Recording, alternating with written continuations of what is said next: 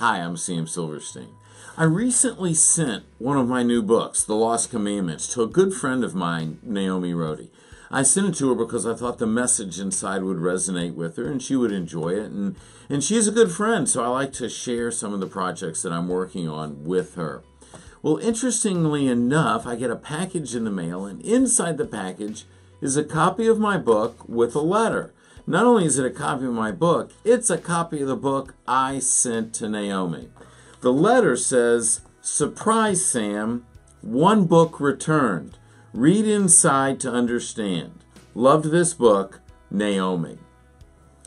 Now, I was really amazed that she sent the book back, and my initial thoughts were, oh no, maybe she didn't like it. What was wrong? You know, sometimes we just tend to go to the negative, and I hate doing that, but I have to admit that that happened in this situation.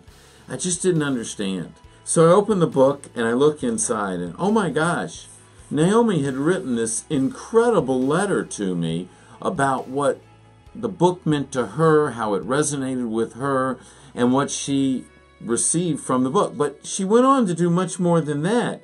She went into the book and she would underline and circle and make notes and asterisk, and it just went on, and she filled the book with comments.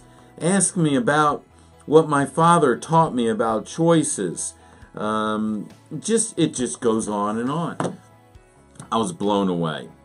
Naomi took the time to not only read the book, but to share with me her comments, her feelings, her emotions, how the book impacted her. And it made me think about, the people in my life. Am I taking the time to connect with them? And specifically, am I writing notes? Am I sending letters? It's so easy today with email and with text to get drawn into electronic communications. And there's nothing wrong with that, but when we really take the time to reach out with someone, when we write them a heartfelt letter, when we send it to them, it goes to that relationship. It's a contribution to that relationship, and it's going to deepen the relationship.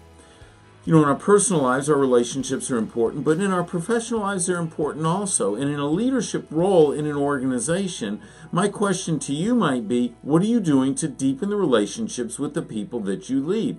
Are you actually taking the time sometimes to maybe write out a note of appreciation or what you think of that individual or the efforts that they're putting forth on your behalf or the behalf of the organization?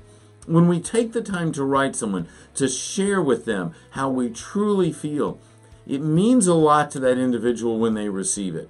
Letters like this, notes, communication, are often held on to for a very long time.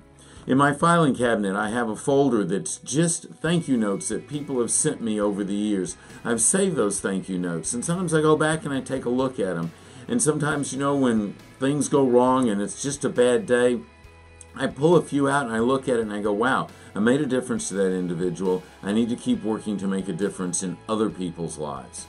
Who are the people in your lives that you want to have better relationships with?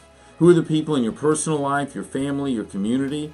Who are the people in your professional life that you want to build those relationships with because you want to be a better leader? You want to be able to help them achieve the goals that they're trying to achieve. Take a few minutes, write them a note, send it to them, deliver it to them. And when you invest the time in that relationship, you'll find amazing things happen because you're being accountable to them. You're being accountable to the relationship. You're being an accountable leader, and you're making a difference. Hey, if you like the video, be sure and share it, subscribe, like it, give us a thumbs up. I'll see you next time.